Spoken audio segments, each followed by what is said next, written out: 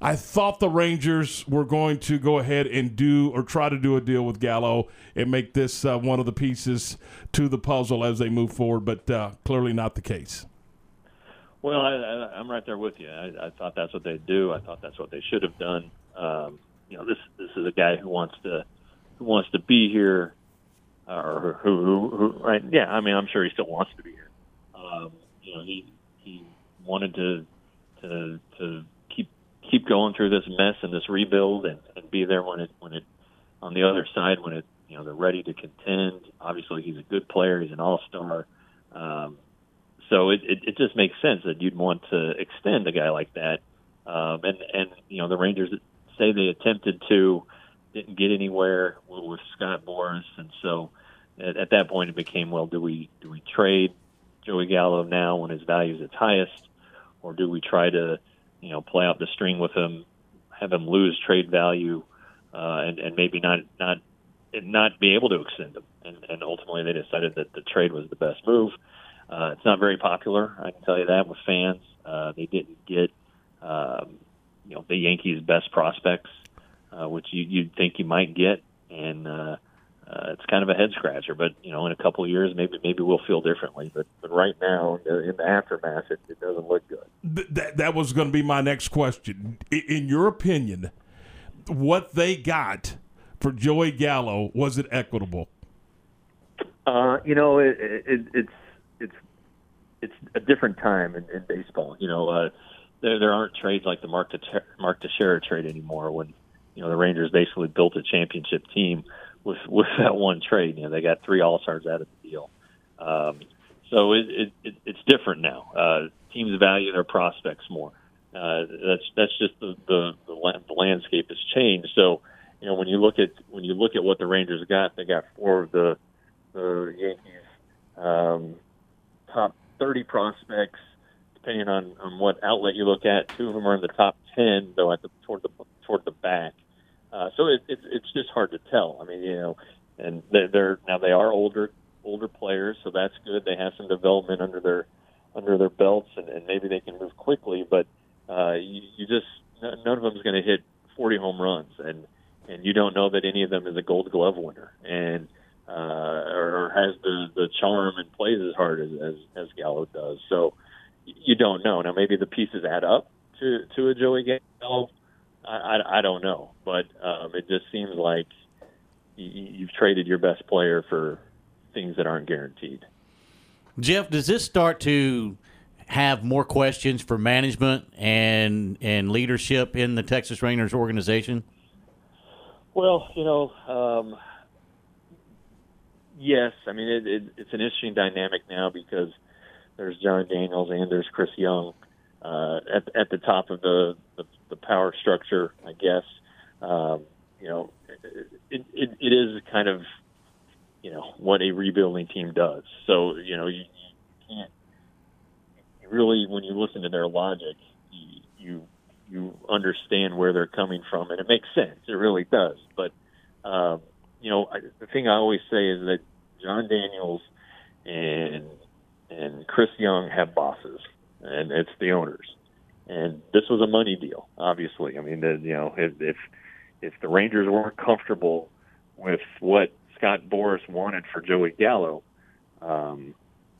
it's a money deal. That's just the bottom line. That's a decision that's above John Daniels and Chris Young. So I think that if ownership was different, maybe this has a different resolution. But there's a lot to question right now with this organization, both what's on the field, what was put on the field, albeit by design, what's happening in the farm system, and that does go back to baseball operations and John Daniels, and to a lesser extent Chris Young, because he's just gotten on board. Talking with Jeff Wilson from Substack.com. Jeff, when I guess I may be a little naive, but you kept hearing Joey say that he wanted to be in Texas and he wanted to be a Ranger. I mean, at some point, isn't it his life? I mean, doesn't he look at Scott Boras and say, "Get it done. I want to stay here"? I mean, or is that just too simplistic? No, I don't think it is too simplistic. And people will say, "Oh, well, Scott Boris's guys never signed contract extensions. Well, that's just not true. You know, Adrian Beltre is a Scott Boris guy who signed a contract extension with the Rangers. Jared Weaver signed one with the Angels that was very team friendly. So you just kind of you do wonder. Joey's never been in this situation before. He had said to me, I don't know, at some point in June, that he wasn't looking for a Mookie Betts type deal. He wasn't going to break the bank. He understood, where he is. He's realistic about it, but that call apparently led to a series of calls from the Boras Corporation, and I think maybe they changed his thinking. I'm not sure, and honestly, I don't know if he knows what happened between Boras and the Rangers here in the last week. But yeah, you would think that the player would be more have more of a say. But with Scott, he makes his players a ton of money. That's for sure. But I speaking personally, being where I want to be would be most important, and the money would be secondary. Where do the Rangers go from here, Jeff? Well, they're gonna go in the toilet. They Amen. Their best player, and they're not gonna replace him with anybody near the capability. You even saw last night. It was a 3-2 game, and there were times where if he had batted, it would have been a different game. And there was a ball to right field that Eli White didn't catch. It was a hard play, very hard play, but Joey Gallo might catch that thing. So.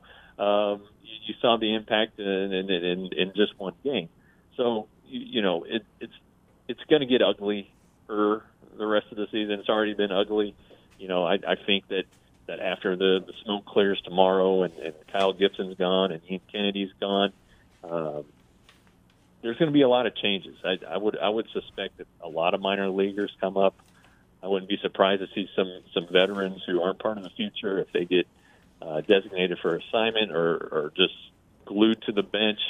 I think that's a real possibility, and it should be. If the Rangers have guys who they want to see, they need to see them. And maybe that's getting Josh Young's feet wet at the major league level. Maybe give him some more at bats at Double-A, and then see where things are. But I wouldn't be surprised if this roster looked entirely different a week from now.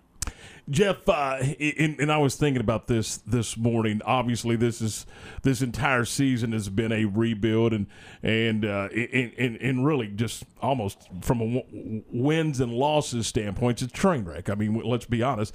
So, with that in mind, in professional sports at any level and in any sport, there's constant evaluation.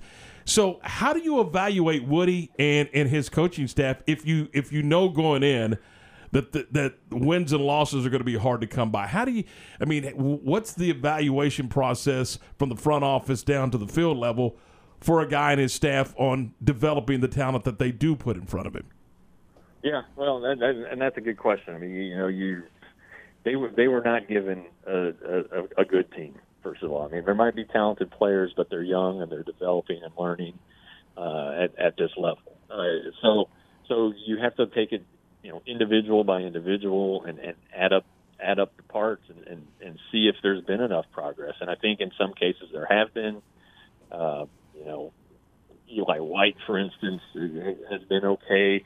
Andy Ibanez is showing a little something. There have been some pitchers that have been good, like Taylor Hearn and John King and Colby Allard.